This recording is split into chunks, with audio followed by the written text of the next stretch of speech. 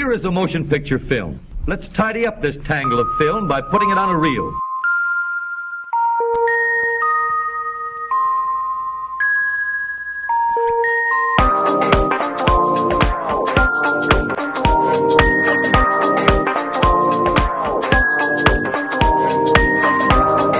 Good evening, good morning, good afternoon. Hello, it's Film Swap. Shall we try that again? Sorry, I was just trying to find the origin of that quote at the beginning of You're worse about than the rats. You're worse than my kids because you like when you put a screen in front of you, you just can't help yourself. Even when you're on a podcast. I am like a 7-year-old given a screen, basically. Well, I think we're all as bad as each other nowadays with these things. Yeah. But anyway, all right, let's try that again. And hello, it's Film Swap. David? Sorry, what do I say? I can't even remember what I say. Good. No. Have you just watched Good Morning Vietnam or something? Don't know. It's the yoga. My brain's slightly addled. Oh, is it? Hello, it's Film Swap, and I'm Jonathan Pritchard Barrett, and here is my co-host, David. Hello, listeners. Welcome. Tonight, we've got a really interesting show. The theme of tonight's program is Jonathan and I's asymmetrical prostates. No, actually, I'm only joking. That's a reference to one of the films we'll be talking tonight, but the actual theme of the show is, in fact, bad reputations. And what that means is we wanted to talk about films that a lot of people in the kind of the public consciousness and public perception, the popular consensus is that these are not very good films. But we wanted to each pick a film and say, no, actually, these are quite good films and worthwhile films. And so we wanted to propose tonight that you take another look at them and see for yourself what you think. Yeah. So, Jonathan, what film did you pick for me tonight to watch? Well, it's a daring choice. The film I chose for you is David Cronenberg's Cosmopolis. Whoa! From 2012, and it stars Robert Pattinson, and right. I think it's rather good. But many, many, many people beg to differ. Well, you know what? I'm glad you picked this one because I had not seen it, and I'm a huge David Cronenberg fan, being Canadian myself originally. And David Cronenberg, I grew up with his films, and he's made tons of really brilliant and interesting films. But This one kind of passed me by. I kind of missed out on it when it came out for whatever reason. And it's always been one of those ones I've always been wanting to check out, but I just haven't had a chance. And I do know that it has a bit of a, there's opinions divided on it. So yes. I was very intrigued to finally get around to seeing it. So that's great. Yeah. Cool. What's your choice then, David? Well, I picked a film that is very famous. Or perhaps it might be more correct to say infamous, because it is a film that is known in history as the film. It's one of the biggest box office bombs in the history of motion pictures. Wow. It is a film that is allegedly brought down a studio, being United Artists, destroyed several promising acting careers, including Chris Christopherson's. So most people, just from the information I've given you, have probably worked out that I'm talking about Michael Cimino's 1980 film, Heaven's Gate. Wow. So that is the film that I picked tonight. I've heard about it, but I've never seen it. Yeah. Well, tonight we're going to talk about it. Terrific.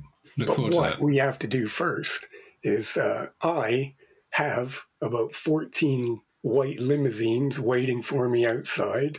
And Jonathan and I are going to go and climb in, and we're going to go across town, get our hair cut, and then we're going to go to the cinema and watch these films. And then we're going to come back and we're going to talk about it for our listeners out there. But listeners, for you, it's actually only going to be a few seconds. So if you just hang in right there, don't go away, don't Hold move. horses. Yes, hold your horses. And we literally will be right back in just a second. So don't move.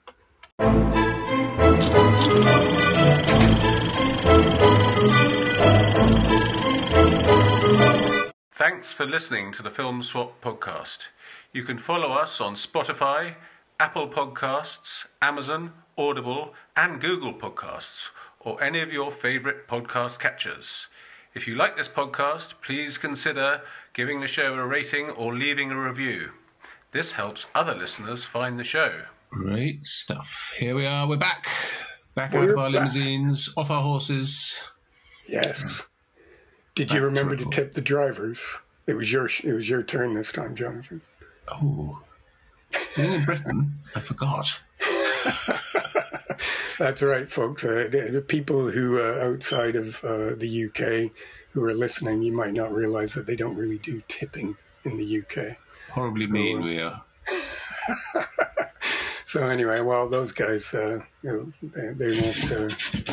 won't come back to pick us up next time. No, we're stranded now. So anyway, folks, our first film tonight is called Cosmopolis. Yes. By David Cronenberg. And Jonathan, why don't you tell us a little bit about why you picked this one? Well, I am a fan of David Cronenberg's films, the ones I've seen. And this one I chose because we needed a film that had a bad rep. And on IMDb, which I think is a pretty good sort of indicator of film's quality, the film has a mere 5.1, which is really, really low. And that is on a whopping 48,885 votes. So there's a resounding thumbs down, goodness. Basically. Is that the tomato? Did they use the tomato meter, or is that somebody else? Well, the tomato meters, that's Rotten Tomatoes, or tomatoes. Oh, right, of course, Rotten Tomatoes, yeah. Okay.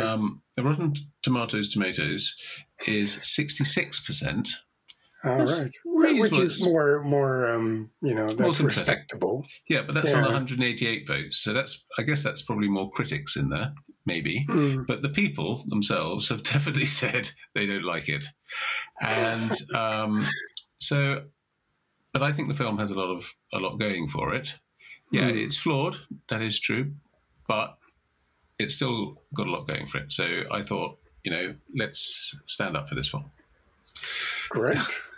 Well, I think you've done the right thing, because I quite enjoyed it. I thought it was really interesting.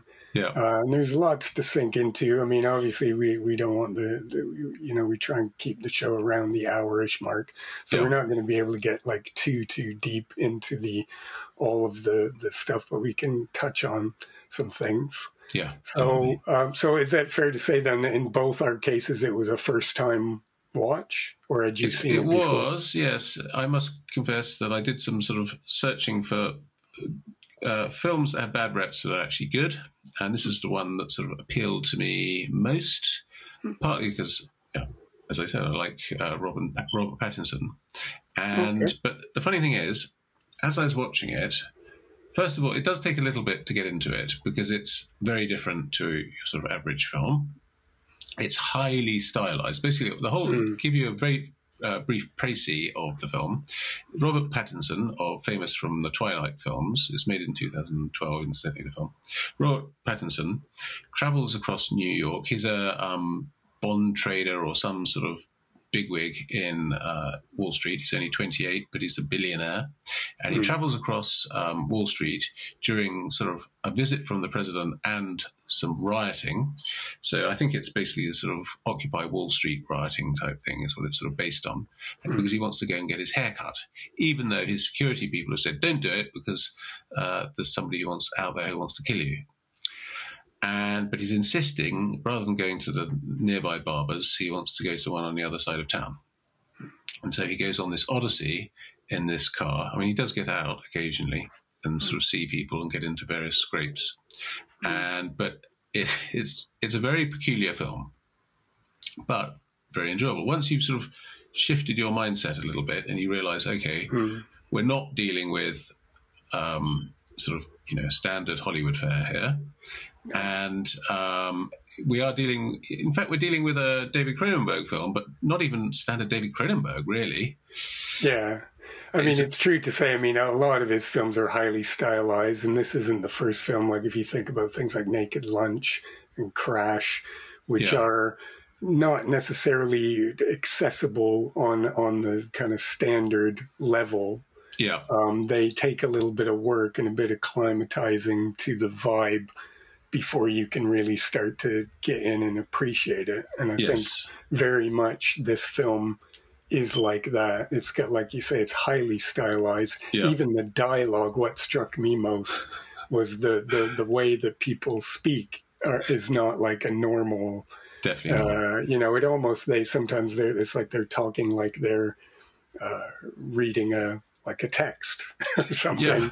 Well, that's true. It's highly sort of, the verbiage is very, very literary. Yeah, it's very literary, very off kilter sometimes. Yeah. Very kind of poetic. Yeah. It's not the way naturally that people speak. No. But it's incredibly interesting, and it left me constantly focusing on what they were saying. Yeah. It really draws you in that way. Because you're kind of like trying to interpret this highly poetic language that they're using. Yeah. And well, it's interesting that you mentioned Naked Lunch and Crash, because both those films are based on novels by William Burroughs and what's his name, J.G. Ballard. Yeah. And this one is also based on a novel by the American author Don DeLillo, who's one of the greats of American sort of post-war fiction, I suppose, or I think he started writing in the 70s. He was born in 1936, still alive in his 80s now. I think he had published a novel a couple of years ago. Oh, right. But one of the interesting things about this is that at Christmas time, I subscribed to Netflix, and the big movie, or there was a few big movies that they sort of put out for the Christmas sort of market, and one of them was this one called White Noise, which was basically based on it was based on Don DeLillo's big sort of crossover novel. That's the novel that sort of made his name. It was published in the 80s, and the film stars Adam Driver, and it's directed by Noah Baumbach, who made The Squid and the Whale, and it's a really good film. But while I was watching the film, I was thinking, wait a second, this is meant to be Netflix's sort of main attraction at Christmas. This is a very, very odd film indeed, and I did enjoy it. But this film definitely has. So I got a feel for Don DeLillo. I'd never read any of his books, but I've now seen 2 adaptations. So that sort of helped when I realised, oh yeah, of course, Don DeLillo writes very odd books. Well, it's quite interesting that you mentioned about White Noise, because if listeners go back to our very, very first episode, I do remember you talking about that in our little short takes at the end, that was a film that you mentioned as something you'd seen recently that you found quite intriguing and quite interesting. It is intriguing and interesting. Yeah. I would recommend that film. I'd recommend probably seeing that one before you see this one. Okay. But they're both good. But, great films, and they're both about sort of societal breakdown. Because in White Noise, there's a toxic airborne event. So the whole town these people live in sort of flee in a sort of a caravan of cars on all the freeways going out of the town. Right. And and in this one, they're sort of also stuck in cars for much of it. Yes. And this time it's sort of societal breakdown, sort of mayhem in New York. But they got similar sort of themes. The dialogues on, and even the funny thing is, even the lighting was quite similar, because there's sort of very sort of lurid lighting, all sort of oranges and greens in White Noise. And this film had, Yeah, this film had a similar thing. I don't know. Yeah. I mean, obviously, Don DeLillo doesn't talk about sort of. Well, I would imagine he doesn't talk about the lighting in the. But somehow that's how the directors sort of adapt his words. And interestingly, this is David Cronenberg wrote the screenplay for this one. Yes. And apparently, it was his first screenplay since Existence in 1999. So sort of came out 13 years before this. Great film. Starring Jude Law, I'd recommend that. Yeah, one. I like Existence. And it's quite interesting because I read that when I was kind of preparing for our talk tonight, that there was a screenplay already when David Cronenberg came on board. Oh, right. And he just basically threw it away and wrote his own, which I suppose, because he is very much a kind of a singular auteur, isn't he? He has definitely his own sort of, approach to material. And I think this film very much is in keeping with thematically with a lot of his films in terms of people's relationship to technology and medicine and all these things, and about how that's kind of changed our, human evolution, if you will, and sort of our relationship to nature and everything as well. Yeah. So I think those kind of themes run through this as well, which I found really interesting as well. Definitely. And one of the things that sort of now, it seems like the film's quite sort of prescient before its time, because the Robert Pattinson character, when I was watching it, I was thinking, wait a second, because I just started watching a documentary on the BBC about Elon Musk, a three-parter. I thought, this is Elon Musk. This sort of peculiar character. He's got a sort of unusual personality, you might say. And like Musk does, really. I mean, he's a sort of... Well, yes, just highly intelligent, but and a bit sort of quirky, because obviously he sees the world in a completely, different way to others. And that's kind of a theme through the film, is like his kind of alienation in a sense, isn't it? Yeah. Because he's in a lot of it, as you said, takes place inside this very luxurious limousine that has a very sort of futuristic kind of, there's lots of screens and lights, and it looks very kind of Buck Roger-y. But he's kind of almost like kind of completely sealed off from what's going on around him outside, which I think is a really great theme about about in terms of, because he's an incredibly wealthy person, and his mind is completely sort of obsessed with, and a lot of the people who come on, because throughout the journey, as the film progresses, these other people come on board the limousine to talk to him. I guess they're his lackeys, his employees that he's just summoned along the way and just said sort of, we'll pick you up on the corner of such and such. And they just sort of stop the car and open the door, and they have to hop on board. And then they have these very fascinating conversations. Yeah. They're all kinds of different characters, but it's all around the sort of obsessing about technology and about how to control financial markets and about how things are going to develop into the future and how they can capitalize on that. Yeah. And everything revolves around how they can manipulate things in order to just accumulate more and more wealth. Yeah. Yeah. And it has quite a sort of star-studded, well, somewhat star-studded sort of cast, I suppose. It's got Paul Giamatti is in it. Yeah. Juliette Binoche is in it. Very briefly, but she's quite memorably in it. She's quite an interesting character. Exactly. And Samantha Morton as well. She's his chief of theory, which is a great sort of job title. And then, funnily enough, when I was watching it, it reminded me of this film I saw around the time that this came out called The Holy Motors, or Holy Motors. Directed. It's a French film directed by Matthew Almaric, I think. And then, funnily enough, the director turns up of Holy Motors turns up in this film. He's I think so. Matthew Almeric. I'm sure he's in that film. But it's extraordinary. It really is funny. Yeah, some of the dialogue I like this one. A world citizen with a New York pair of balls. It's great. And so one of the things I was expecting, because old David Cronenberg is famous for his body horror.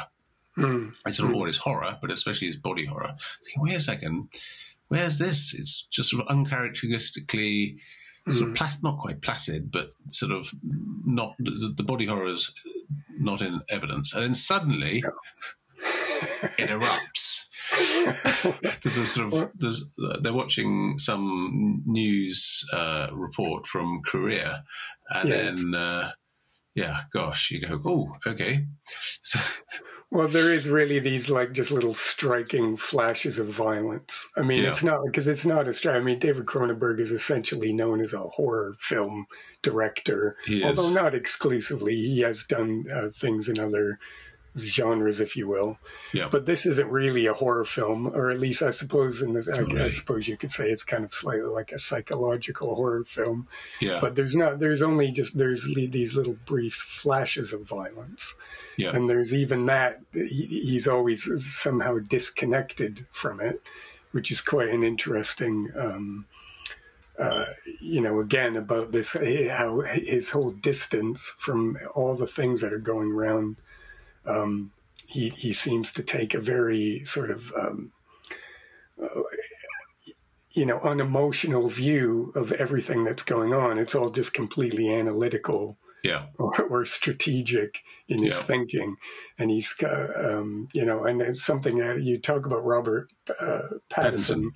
He's someone, I mean, I must admit, because you mentioned you quite like him. Well, and I know he's been... I didn't say that. I just said I knew he's in this film. I know that he's a popular actor. It was more he is the a case. Popular actor, and I think for me, because my only real experience of him up until the last few years ago was in those Twilight movies, right. Mainly because one time my partner saw that there was a double feature playing of the first two Twilight films. And this is back when they were new and it was a very big, successful franchise. Yeah. And so we went to see them in the cinema, and I sat through these two films that seemed very much, and no offense to any teenage girls out there, but the films did seem very much pitched at a kind of a teenage girls audience. I think that's entirely fair. Yeah. And his performance in it was, he was very pasty white, because he was, I think, a vampire or werewolf or something. I can't remember, something to that effect. And he, and he spent a lot of the movie just kind of skulking around, staring at the floor and things, and he kind of mumbled a lot. Right. And so he didn't really make a particularly great impression on me as an actor, I think would be a fair thing to say. I've got nothing against the man. Obviously, I don't know him, and I'm sure he's a lovely guy and everything. Yeah. But he didn't make a particularly great impression on me. Yeah. But then I've seen over the years, he's made a lot of interesting decisions in the kind of films that he's chosen to do, because he had that when the Twilight films were quite popular. He had the option of trying to kind of pursue a big leading man sort of career and try and capitalize on that and go for another big hit or something. But instead of trying to get on Fast and Furious movies or whatever, I mean, maybe he did, for all I know, I don't know. But he's chosen instead to do a lot of smaller independent films. Yeah. Films like this that have a little bit more of sort of artistic pretension, shall we say. Yeah. So and so I got to take my hat off to him that he doesn't choose just the obvious stuff. He seems to pick interesting projects. He does. In some of them that I've seen, they maybe aren't always particularly successful necessarily. No. And I qualify that by saying just the ones I've seen.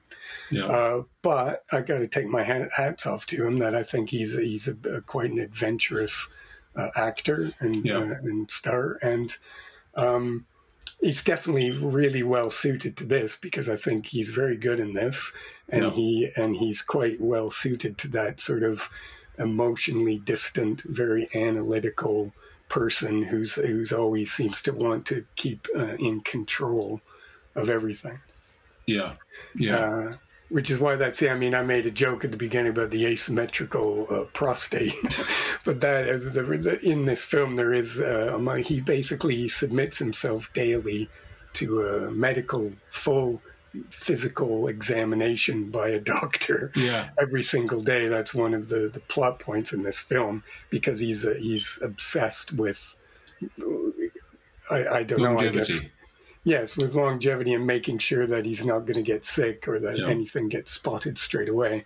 Yeah. And then there's a very, very funny moment where he's basically having one of these highly fascinating... Having a prostate examination, basically. Yes, he's having a prostate examination while he's also having a conversation with one of his lackeys who's in the car. And they're having this highly... I wouldn't necessarily say intellectual, because they're talking about finance and things, which I don't necessarily equate with intellectual things. Involved. But they were having this intense conversation about all this financial business, and while at the same time he's having his prostate examined, and then the doctor just sort of casually goes, You have a asymmetrical prostate. Which becomes a sort of concern for him for the rest of the film. Yes, because it's like this thing, like all of a sudden there's something not right, something outside of his control that's sort of like, wait a minute, there's something wrong with my prostate. My prostate isn't normal. It's not. There's something, what does he mean by that? And it becomes like this sort of recurring sort of subject that gets peppered throughout the rest of the film. And I thought that was quite amusing and quite sort of interesting in terms of his character, the psychology of his character, because it's just one thing he's not in control of. Yeah. It's like all of a sudden he gets these medical examinations every day, but actually today there was something, the doctor found something abnormal. Yeah. And it's like, so I thought that was really interesting. That's true. I mean, that examination chat was one bit where it sort of became a bit more Cronenbergian, sort of body horror type thing, because he's sort of going, sort of trying to chat, but he's finding. And it becomes almost like it's like difficult. A sexual thing between him and the woman, because it's a woman that he's talking to. Yeah. And she was out jogging when she was summoned to come into the car and have, do a detailed report to him about something. And so she's all sweaty and wearing, sort of just tight jogging gear. And she's, and then meanwhile he's naked, and then there's a doctor giving him a prostate exam. Yeah. And so there's almost like there becomes this kind of sexual vibe to the conversation while he's, having the examination, and she's kind of talking to him. And so that's quite a funny moment. It's quite one of several quite kind of interesting, very amusing bits. Yeah, definitely. Yeah, and then later on that becomes a sort of issue because somebody says, your asymmetrical prostate is, well, I don't know, he draws some sort of philosophical lesson from it. Yes. Yeah, but no, it's brilliant. It's really a sort of unusual film, but I would. What did you make of the rat motif? Because I wasn't sure how to interpret that, and I'd be sort of interested to hear your take on it. Well, that comes from a quote. The film starts with a quote from Zbigniew. Please excuse my pronunciation. Zbigniew Herbert, who's a Polish poet and essayist, drama writer. And I think the full quote is, if I can... Yeah, they have it at the very beginning in a little caption at the beginning. They do, yeah. But then throughout the film, there is this kind of running, feature of that rats visually prominently factor into the visuals quite often throughout the film. I think it was stores are empty. A rat became the unit of currency. So I suppose in Poland, obviously Poland went through a lot in the 20th century, so that's sort of pretty, probably factual almost. But I guess here it's a bit more metaphorical. And Yes. I think it's sort of about capitalism and the whole sort of enterprise that this Robert Pattinson's character is involved in. Yeah, and I guess I was thinking it was some kind of reference to nature as well, because obviously rats are very prominent in That's nature, true. and there's billions of them. Apparently, what's the saying that you're never more than 3 feet away from a rat or something like that? Or Yeah. I don't know, I can't remember what it is, but there's some saying about implying that they're literally everywhere, all around us. Yet this concept of them becoming a currency, Yes. and that I thought was quite an interesting thing. Yes, that's true. Yeah. And one other thing I wanted to comment on was about the custard pie guy. That was the guy who actually I got it wrong. He wasn't in the Holy Motors, but yes, the French actor anyway. Yeah, but I thought that whole thing about because the protests, again, he's always quite isolated and cut off. And throughout the film, he's in this car and they're driving through town. And there's all these kind of riots and people sort of smashing up windows. And by the end of the film, the car that he's in, the limousine, has been all sort of painted and kind of destroyed on the outside by protesters and things. But he's still sort of in this cocoon inside, untouched by it. But I thought the scene with the custard pie was quite interesting because this man was so proud of his accomplishment that he describes all these politicians all over the world that he's managed to custard up, as he says, throw custard pie at, and he spent time in jail and been tortured over this. But it's quite interesting about the effectiveness in protests and the difference in terms of, because the wealthy, when they want to protect their interests, they can resort to violence on a much more epic scale, with war and fighter jets and all, CIA and all these kind of things. Yet people, just regular people, all they have is a custard pie, or they don't have that same level of to be able to fight for their interests, except each other, really. Yeah, well, he's the pastry assassin. Yes, that's his name, his title, and I think terrorism is one of Don DeLillo's themes, which he addresses in a number of his books. And I liked also, they're in a diner at one stage, and these sort of terrorists come in, dangling rats by their tails, and sort of flick them across flick them around, diner, and then run off.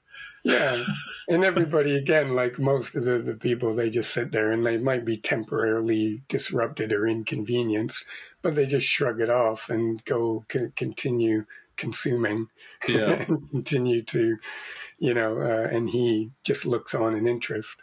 Yeah, but there is through it too a strain of self-destructiveness as well, which is quite interesting, isn't there? Because he talks about how he's by the end of the day he's going to lose billions and billions of he's lost everything, dollars, pounds, and it sounds like it's kind of like deliberate. It was calculated on some level, or either the risk was. So whether it was intentional for him to actually lose it, or whether just the addiction to the risk and the constant need to try and top and this concept of growth that you hear very much always in when you hear business reports on the news or you read about it, and all businesses are always, there's this obsession with this concept of growth, that there's always got to be more, but of course it's completely unsustainable, and sooner or later everything isn't going to carry on that way. It's not viable. I have a little quote actually from Don DeLillo. When I was doing my research, there's an essay he wrote called "In the Ruins of the Future," and he was writing about the sort of Occupy movement. He said they want to decelerate the global momentum that seemed to be driving unmindfully towards a landscape of consumer robots and social instability, with the chance of self-determination diminishing for most people in most countries, and to hold off the future. And which is interesting. And at the same time, when that was going on, of course, 9/11 happened. And he said, whereas the 9/11 terrorists, rather than wanting to hold off the future, they want to bring back the past, which is a sort of slightly different and much rather more sinister sort of aim.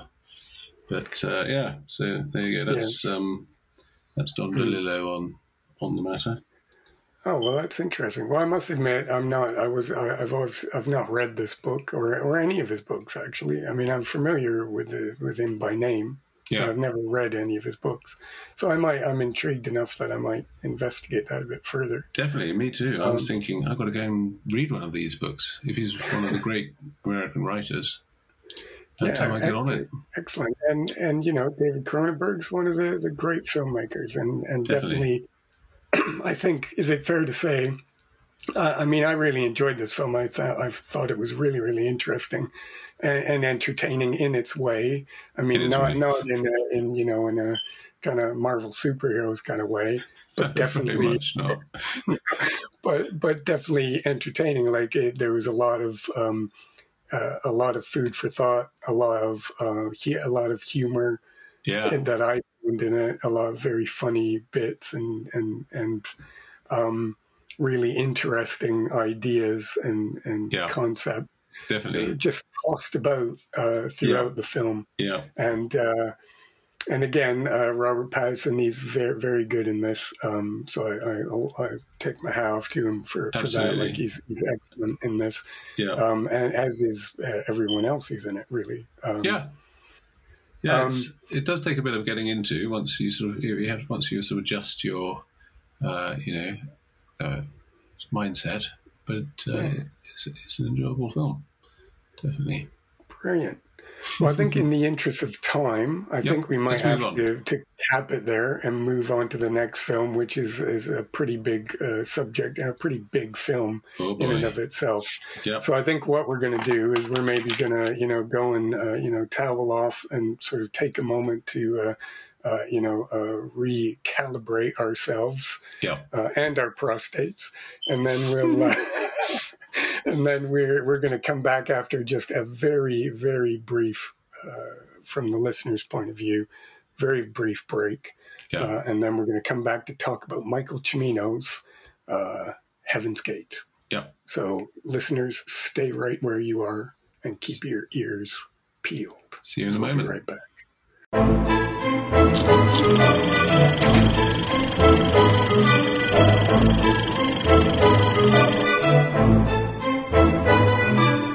You can follow the Film Swap on social media. We're on Twitter and TikTok at Film Swap UK, on Instagram at Film Swap Media, and on YouTube at Film Swap_podcast, and at Facebook at Film Swap the Podcast. Hi there, we're back. And we're back. Right. So, Jonathan, we're ready for our next film, Michael Cimino's 1980 epic Western, Heaven's Gate. Yeah. It's quite an interesting pairing of films this time, isn't it? Like, because of the subject matter, we've ended up, we've got quite a fascinating couple of films that in a weird sort of way have some thematic undercurrents, I think, that could tie them together in a way. Definitely. Well, they both have sort of nefarious business interests, you might say. But they also have French actresses in both of them, which you don't get in every American film. But this one both has French actresses, funnily enough. Well, that's an interesting... You're referring to Isabelle Huppert, who's one of the great actors, film actors of all time. Yeah. Absolutely amazing talent. But one of the big criticisms at the time that this film was released was about a lot of people felt that she was woefully miscast in this particular film. Yeah. I'm not sure I agree with that necessarily, because I think aside from the accent, I think she's wonderful in this. And Terrific. I think I've never seen her not be wonderful. She's just one of those people who just is on just a whole other level in terms of talent as a film actor. So anyway, shall I talk a little bit about Heaven's Gate? I think this is one of these films that is quite infamous. Is the word, because at the time that it was released in 1980, it became and was considered the single biggest box office bomb in the history of film. I think subsequently it's probably been dethroned. There's been several quite high-profile things.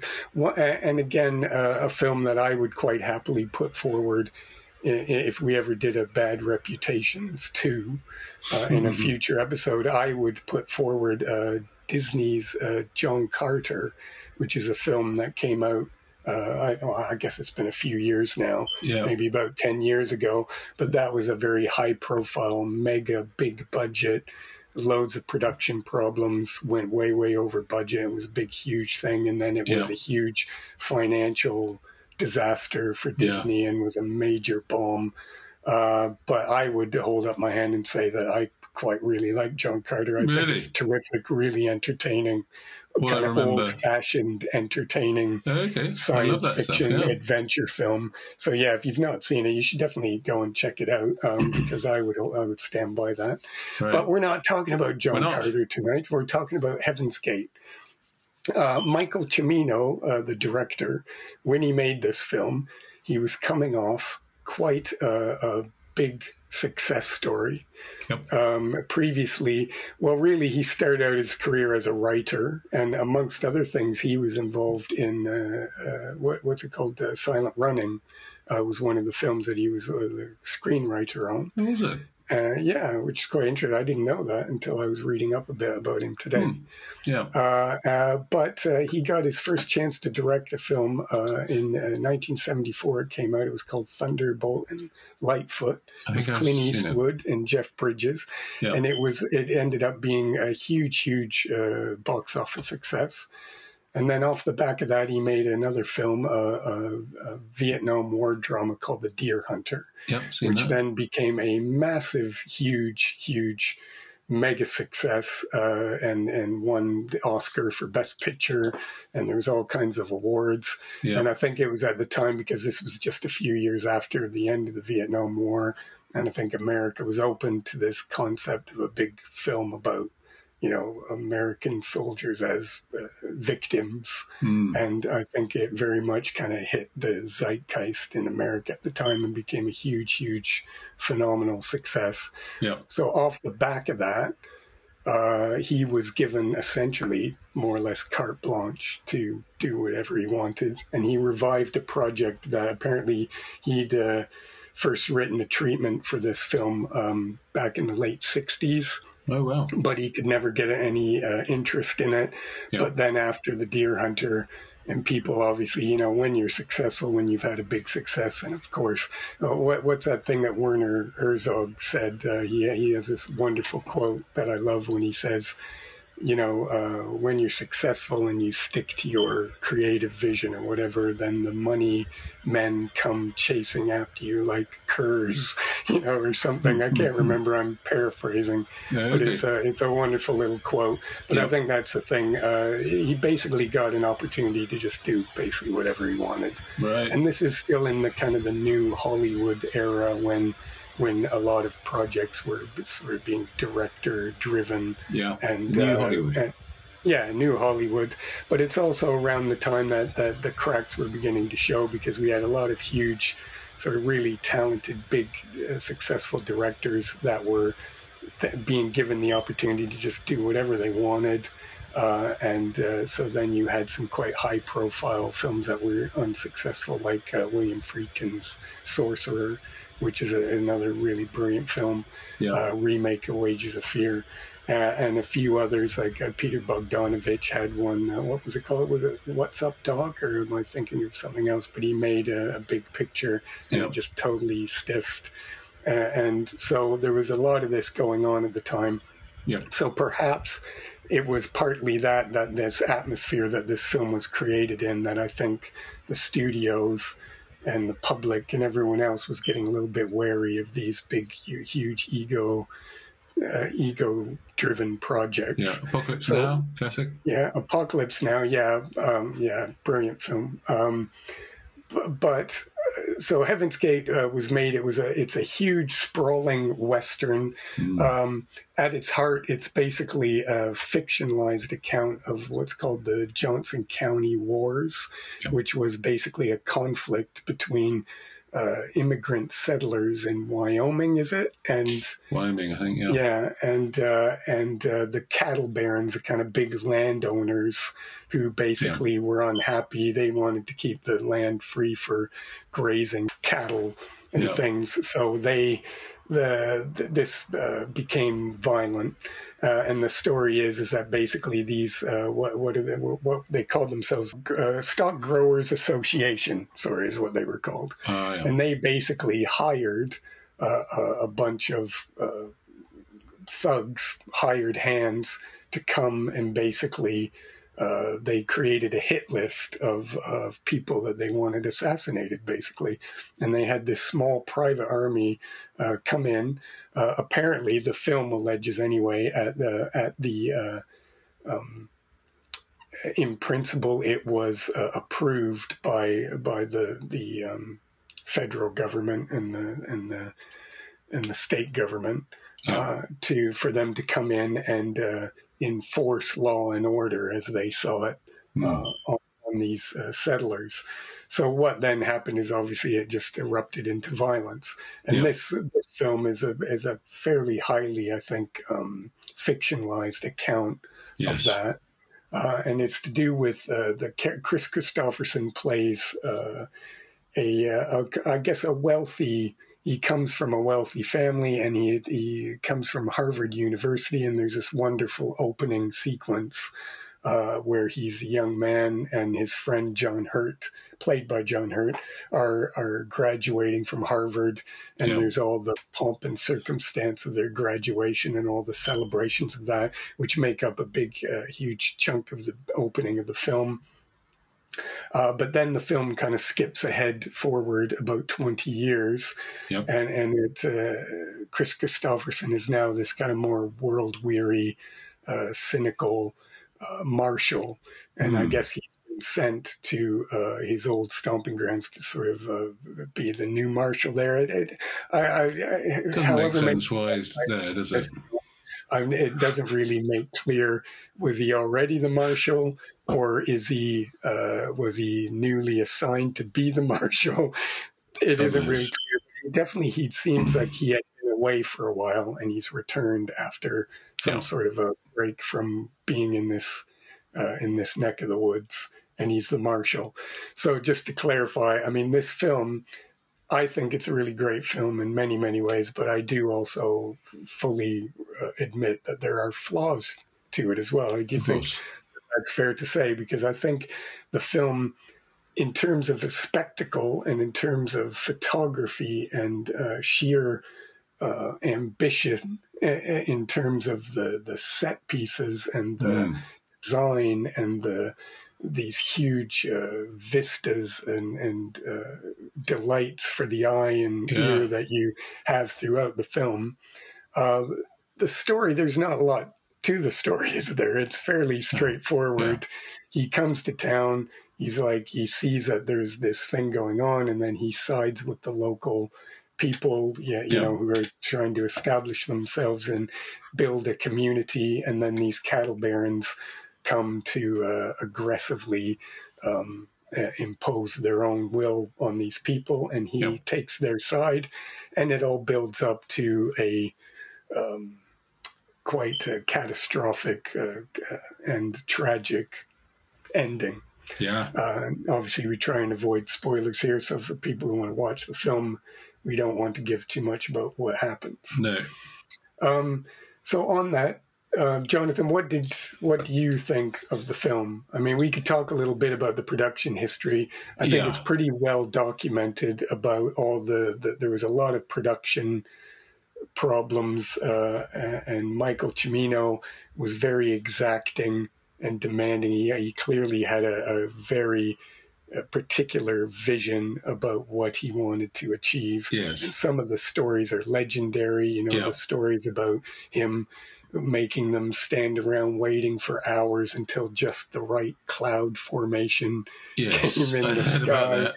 And all sorts of things about tearing down massively expensive $1 million sets and rebuilding them because they were a fraction of an inch in the wrong spot, and things like that, just like completely sort of over the top. They built these massive irrigation systems just so that the grass would be just the right shade of green. There's all these huge stories about it, about his kind of maniacal obsession for detail. And apparently he was someone who didn't necessarily, he had the kind of personality, he didn't necessarily ingratiate himself to people, shall we put it that way.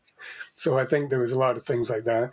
My favorite quote from him that I remember reading somewhere is that apparently there was one day when he wanted to work to get something done, and all of his crew were complaining because they wanted to go to lunch. And after this huge, fierce sort of arguments and battles, finally he let the crew, the crew go and have their lunch. And then he said to his DP or somebody, don't they understand that tomorrow, 2 days from now, none of them will remember what they had for lunch, but this film is forever, and it's something like this. And that's clearly about what his mindset was. And he may have had a point, to be fair, that, can you remember what you had for lunch yesterday? That's true. It's not so much about what I had for lunch, is that more than that I had lunch. And that I don't want to sort of, I mean, if you're not going to feed your crew, you're probably not going to make a film. Yes, it is very important. It is. Food. But apparently, many of these stories are in the great book, Easy Riders and Raging Bulls. Which is all about the new Hollywood, and sort of takes you from the beginning with Bonnie and Clyde to the end with this and Raging Bull. Yes, they were kind of the last two sort of hurrahs of the kind of the new Hollywood kind of movement. And there's a great book that I have on my shelf up here somewhere. It's called The Final Cut. And sorry, I'll see if I can find the author. I can't remember his name. Stephen Bach, I think. And he wrote quite a detailed account of the making of this film, the making and the undoing of this film. Because I'm looking at a quote from him now. Well, I actually meant if I'd had more time, unfortunately, there's only so many hours in the day, but I would have loved to go back and revisit that book.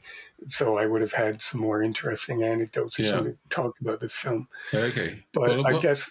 Sorry, go ahead. Well, you sort of asked me what I thought of it, and the first thing that came to mind is that it is very long, 3 hours and 40 minutes long. It's one of those films, because this quote that I have in front of me, it says, this is from Stephen Bach, he says, Heaven's Gate was to be the proud centerpiece of the new administration as a studio administration's slate of pictures. And it was going to be, Lawrence of Arabia, Dr. Zhivago, set in the American West. And the funny thing is, those are both great films, especially Dr. Zhivago in the middle of it. I remember watching it, and you got this intermission. It just stops, and it says intermission, and they play music. And this is one of those films. It's so long. It does indeed have an intermission. Well, depending on which version, because that's another interesting thing. There's actually several versions of this film in circulation. Right. So the one that I'm assuming you watched it on streaming. I watched it on Prime. You watch it on Prime, yes. The version that's on Prime is the original theatrical version of the film that made its premiere when the film was released in 1980. It only played for a couple of weeks or something in a couple of cities, or maybe just one city in New York or Los Angeles. And then the studio pulled it because there was so much of a negative reaction. There was so much vitriol being thrown at the film that they basically withdrew it. And then basically re-edited the film with Cimino's involvement, it should be stressed. Okay. But then it was released widely about sort of 4 months later, Yeah. in a cut that was about an hour shorter than the version that you watched Okay. on Prime. So that shorter version, nowadays it's very difficult to see it. I actually have a DVD, a French DVD of the shorter wide release version. That, and actually the next to last time I watched this film, was I watched that version because I think I just picked up the DVD secondhand or something because I thought, it'd be interesting just to have that shorter cut of the film because I don't think I've ever seen it. So I was just out of idle curiosity, and because I'm a fan of the film, I wanted to check it out. So I got this DVD and I watched it, and actually it isn't that bad. There's a lot of talk when you read about it that they say they cut it to ribbons and it's incoherent. But actually it does really play just more like a condensed version of the film. All the key plot points are there. They just kind of, sort of cut down a lot of the, even a lot of the scenes are still there, but they've just drastically sort of reduced them down. Right. So I don't think it's actually that bad. It still plays pretty good. Okay. But there's that version that's kind of out there, but I think it's a little bit harder to come by nowadays. I don't know if that DVD is still in print. Right. But like I said, because I picked up a secondhand copy, I think for a few quid, just out of curiosity. There's also, if you buy a Blu-ray in the UK, it's available from Second Sight Films, and in America, it's available from Criterion. That version is a director-approved version that Cimino oversaw just a couple of years before he passed away. Right. Which it's nearly the same length as that long original version, but I think it's shorter by just a few minutes. He made a few minor cuts, and he cut out the intermission as well. So that the film runs about sort of maybe 3 or 4 or 5 minutes shorter than the version that you watched. Okay. So, but I think it's more or less fairly close to the same. Right. Okay. So, and I do believe there's another, like he did in about 2012, there was something in circulation called the director's cut. Oh yeah. But I don't know what the difference between that one is and the other versions that are out there. So there is several versions of the film that are out in circulation. Yeah. That's just an interesting sort of point about that. That is interesting. Yeah.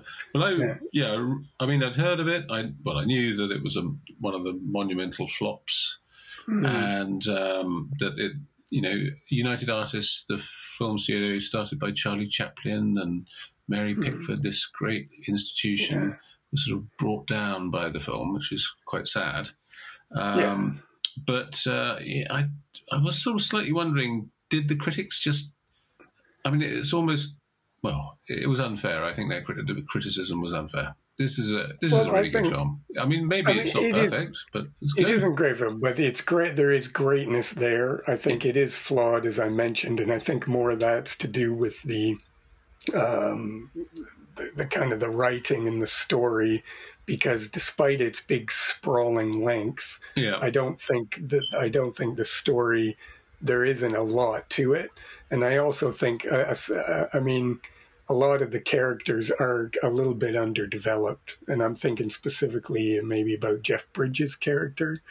John Hurt is much better defined as a character. And as I mentioned, it's never really explained about Chris Christopherson, how he became. Not that you necessarily need lots of explanation about things. Yeah. But there is some weaknesses, I think, in it. Okay. Yeah. But I think they are more than compensated by the fact that the film just visually, and just in terms of the sheer ambition of some of the set pieces, is just absolutely incredible. The film is just absolutely ravishing to look at. It really is. Every single shot is just gorgeous, and it's got that lovely. I mean, it's in color. It's a color film, but it has this incredible kind of almost sepia tinge to the color. And it really feels like that dusty old west. Yeah. And it's got this lovely kind of brownish green sort of hues to it, and very diffuse lighting, and it's just beautiful. Every single image in it is absolutely stunning. Yeah. Like, even they'll just have this long, lovely shot of somebody in a carriage going down the thing, but the background will be these incredible cloud formations and the hills in the background, and a bit of sunlight, and you can see just such incredible attention to detail, and so beautiful every single frame, that it's just, in terms of just the sheer filmmaking side of it, the film is just jaw-dropping and incredible. Well, I would say the John Hurt character, I didn't really understand what he was doing there. There's an English bloke, and he's just sort of being quite sort of annoying, really. But there is another funny story about him. Apparently, because he was so much hanging around whilst nothing happened, he flew back to England, filmed The Elephant Man with David Lynch, and came back, and they were still basically hanging around, waiting for something to happen. There was apparently a lot of hanging around on set, and there was a lot of musicians who were in the cast. Yeah. And apparently they just spent hours and hours having these amazing jam sessions and things because they were just basically sitting around waiting for these clouds to come into view, or while they were setting up this very exacting lighting. And, so yeah, there's amazing. But I mean, John Hurt's character is interesting because he's Chris Christopherson's boyhood friend. They went to Harvard together. Yeah. They're friends. And obviously they're both wealthy. They come from wealthy backgrounds. But John Hurt has fallen in with these cattle barons, and he's part of this group. But he obviously, in his heart, he objects to what's happening. But he's a bit of a drunkard, and he doesn't have the kind of moral courage to really stand up to them and what they're doing. And you can see he's quite troubled by it, and it's almost like he's kind of caught up in this self-loathing as he kind of stands around as this ineffectual bystander, while all of his rich mates do these horrible things and are kind of destroying the community. And he'll speak up, but it's always in these kind of sarcastic, he makes little sarcastic comments and little asides, but he doesn't really have the moral courage to kind of stand up and say no and do something to stop it. And I think that's why his character's a bit kind of interesting. And of course, John Hurt, he could probably take the back of a cereal box and make it interesting because he's such an amazing, talented actor. Yeah. You got these extraordinary characters, extraordinary acting talent. Absolutely amazing. Chris Christopherson and I mean, this film's interesting because apparently at the time, Chris Christopherson was considered one of the biggest box office draws in America. He'd come off a string of really big hits, including what's the one, A Star Is Born with Barbra Streisand, and he was in Convoy and a couple of other really big sort of hit films. And he was riding high with his career at the time, and then he did this film. And apparently after that, he couldn't get work as an actor for many years. Completely occasionally now, as he's gotten older, he's started cropping up again in smaller character parts. And he featured quite prominently in the Blade films, didn't he, as kind of his sidekick. But his career as a big leading man star was derailed by this film. Right. So odd. But apparently, basically he's in this sort of love triangle with old Christopher Walken and Isabelle Huppert. But I think that works pretty well. And it's quite central to the story. Is that little love triangle between them, And that's where the kind of the character arcs come, certainly with Christopher Walken's character, because at the beginning of the film, although he comes from sort of the same background as a lot of these local immigrants that are being picked on and terrorized and things, and he's a party to that. He's sort of a paid enforcer for some of these cattle barons, and he goes out and basically kills people who they accuse of stealing cattle and things. Yeah. But he clearly, through the course of the film, has a change of heart, and there's a character arc there that's quite pivotal, I think, to the story. Well, two things I really want to mention are the dances. There's these two dances. Yeah. One at the beginning. Incidentally, the bit in Harvard, apparently Harvard wouldn't let them film there, so they had to film that bit in Oxford. Yes.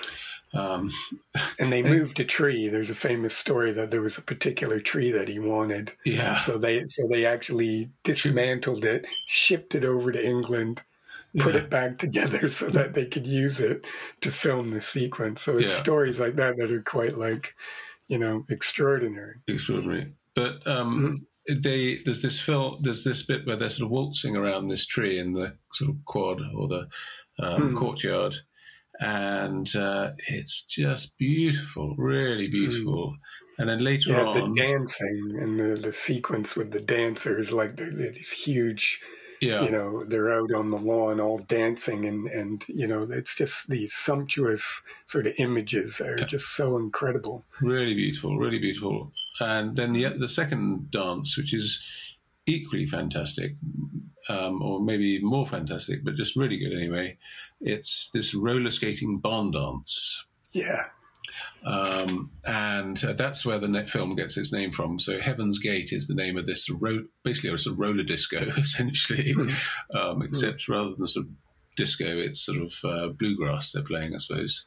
And and it's where the community comes together. I mean, these are all poor people. They're farmers, just local merchants. They don't have a lot of wealth, but they all come together and hang out. And Jeff Bridges is the proprietor of this establishment. And it's kind of where the community comes together. And they have these beautiful moments, which a lot of the criticism centered around these big, long, huge, sprawling scenes of people just dancing and partying and stuff. And that was one of the criticisms. But actually, it's one of the key things of the film that just makes it so wonderful, because they're so atmospheric and so joyful and so incredible in terms of the design of the of the places and all the filming and the lighting and everything just looks so amazing that you can just sit there and just get totally absorbed in these scenes that they do go on quite a while, but you never are conscious of that. You're never sitting there. I mean, obviously some reviewers were, but I was completely happy with that. And I love the music as well. I like that sort of music, so that wasn't a problem for me. In fact, I would have been happy if they'd gone back there, back to Heaven's Gate and done another dance. Exactly. And that comes a key focal point in the community where everyone gets together, because even at various stages in the story, the community comes together to talk about what's going on or to get organized. And it's always in Heaven's Gate. This is like a central part where they all come together. And it's all people from they've obviously come from different countries and immigrated to America. And then they've come together in this community, but then they're all threatened by these external forces. And it's amazing. And as I said, without spoiling it for someone who's going to go and watch the film, it does escalate into this Johnson County War, basically. Yes, into conflict. And then the end part of the film, these huge battle scenes are just extraordinary. That bit, just watching it again earlier today as I was getting prepared for the show, that stuff with when they first all charge in quite unstrategically, not very cleverly, they all come piling in. Didn't make sense to me. To me, it was probably not a good move. They were very disorganized. But there's this incredible thing where they're all circling around with their wagons circling the baddies Hmm. and kind of going around, and with all the dust and the light from the sun that's just kind of setting, and they're all sort of circling around this thing, and it's just such an extraordinary scene. Apparently incredibly dangerous. There was all sorts of accusations of animal cruelty on the set of this film, Okay. and a lot of sort of accidents and things that went on. Oh, But you right. can all see it on screen, like just incredible visual, marvel looking at these incredible scenes at Definitely the not end. CGI. No, there's no CGI here at all. It's all real people, sometimes hundreds of them. And it must have taken hours to choreograph that and plan it and get it just right. Every image is just so extraordinary Yeah. that, it's quite an amazing film. And I think at the time, a lot of the negative reaction to it must have just been, because a lot of times in the media, you can see there's like a real kind of herd mentality, isn't there? I mean, you can even see it today in kind of social media and stuff, but there's very much everyone kind of jumps on the bandwagon when they want to, get at something. And I think this film had a bad reputation before it even came out because it was all the talk of all the production problems and all the stuff that was going on. And I think too, because the film is a bit more critical about American, I don't know, how should we say, commerce and, politics and things rather, but more so than the Deer Hunter. I think there might have been a little bit of a negative reaction to that as well about some of the subtext of the film. Maybe from a mainstream media point of view, maybe wasn't so welcome. So I think that might have had something to do with why everyone jumped on trashing it a little bit as well. Yeah. Well, apparently there are some other films based on the Johnson County War, sort of classic westerns. I think The Virginian and Shane are both based on the Johnson County War. And I don't know if they were criticised, but yeah, I mean, I thought it was really, really enjoyable. Long. I had to watch it over 2 nights because it was sort of just so lengthy. But and some of the dialogue was great as well, or not great. It was it was enjoyable, sort of quotable, and but also the film was not afraid of bits where there was no dialogue. They were just sort of doing stuff, or not even doing stuff. It was just sort of a bit of silence, which I guess is a mark of a film I'm going to probably enjoy. Yeah, definitely. I mean, and there's sometimes there's so much of it just is about the just really incredible images, and he was not afraid to let that play out. So you do have these long, lovely shots, scenic shots of people just in the foreground or in the background, and just letting things happen. And that bit at the beginning too, the town. When he first gets to town and he gets off the train and he meets an old friend of his who's like working as a sort of concierge or something in the station master. In the station master, and they're talking out in the street, and there's so much noise and bustle and just these incredible buildings, and there's literally just like hundreds and hundreds of people all around and stuff going on in the background. And it's just incredible, just coordinating all that, just from a filmmaking point of view. Yeah, the buildings, which he presumably got built, because I would imagine they're not there anymore. I mean, they sort of look like genuine, large Victorian buildings, but that's actually another thing that I did wonder if that didn't contribute to its sort of problems at the box office, where sometimes I found the sound a bit difficult to hear, dialogue. Yeah, some of the mix. And I don't know if that was deliberate or not, but there are times when, and specifically in that scene, where the two of them are talking, and it is difficult to hear them because there's so much noise from the extraneous around them going on that it becomes a bit difficult to make out what they're saying. Yeah. But I guess it probably would have been like that, and certainly there was so much going on that it must have been totally impossible to get a good, clear recording of that anyway. But what's interesting is that they didn't choose to post-sync that to improve that. They left it as it was. Yes. So on some level, that must have been conscious decision, because I'm quite sure when they were, mixing the film, they must have said, "Oh, this doesn't sound that great." But there was a conscious decision to leave that as it was. Yeah. I guess maybe just because that, I guess, is what it would have been like standing. I don't know if you've ever had that experience of standing on a street corner or in a pub or something where they've got loud music and loads of people talking. Yeah, of course. Certainly as I get older, maybe my hearing's not quite as good. I sometimes find it difficult to communicate effectively in noisy environments. Yeah. And so that's kind of what that scene is like as well. That they're out in the middle of the street with hundreds and hundreds of people around them and loads of noise and stuff. And so maybe it was just a creative decision to just say, well, that's what it would have been like, so leave it. Yeah. So, it's interesting. Yeah. So, Jonathan, I think, what's the final verdict then? What would you say to someone who says, "Oh, Heaven's Gate, I heard that's a bit crappy, that film"? What would you say? If you've got a sort of wet afternoon when you can't really do much else, I'd say get it on. It's sorry, you mean get the film on, just to clarify? No, more like the song. Then watch the film. If you've got time. Get it on, and then if there's any time left over, go and watch it.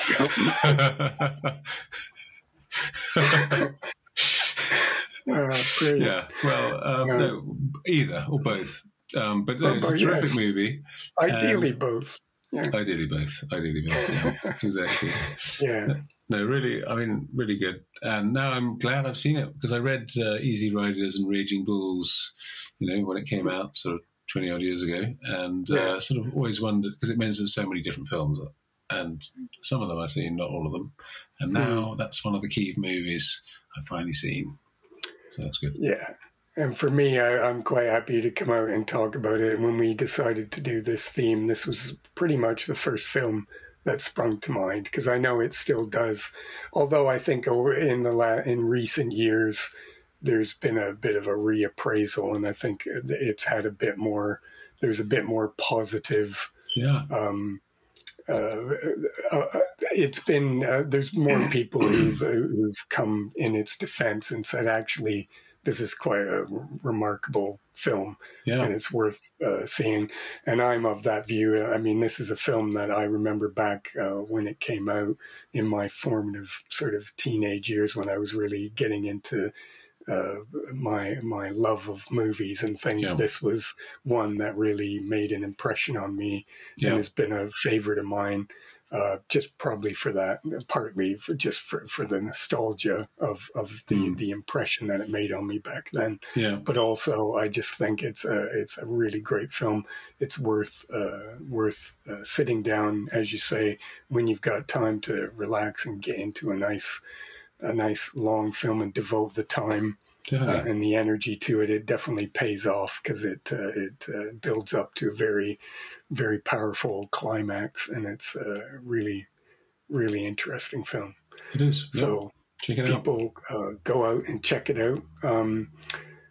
So as I mentioned, I guess I'll just quickly mention that it is available from Criterion on Blu-ray, Second Sight on Blu-ray in the United Kingdom. And I know there's other, for our sort of European people on the continent, I know that there's a French and Spanish Blu-ray editions as well. Okay. So I think it's pretty widely available and easy to come by, and it's also available on all the streaming services for rental or purchase as well. So get out there, folks, and seek it out and watch it. You won't be disappointed. It's great stuff.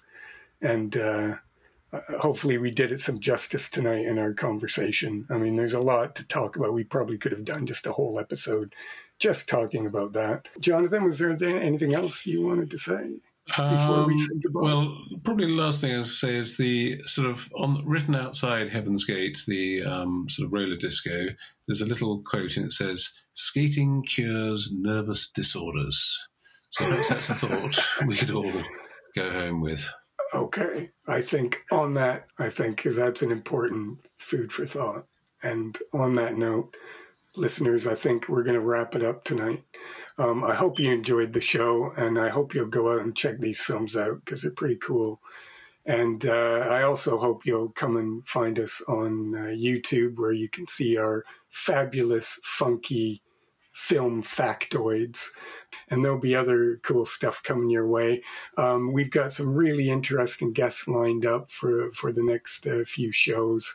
So make sure you follow us or subscribe to us so that you don't miss out when we drop the next one.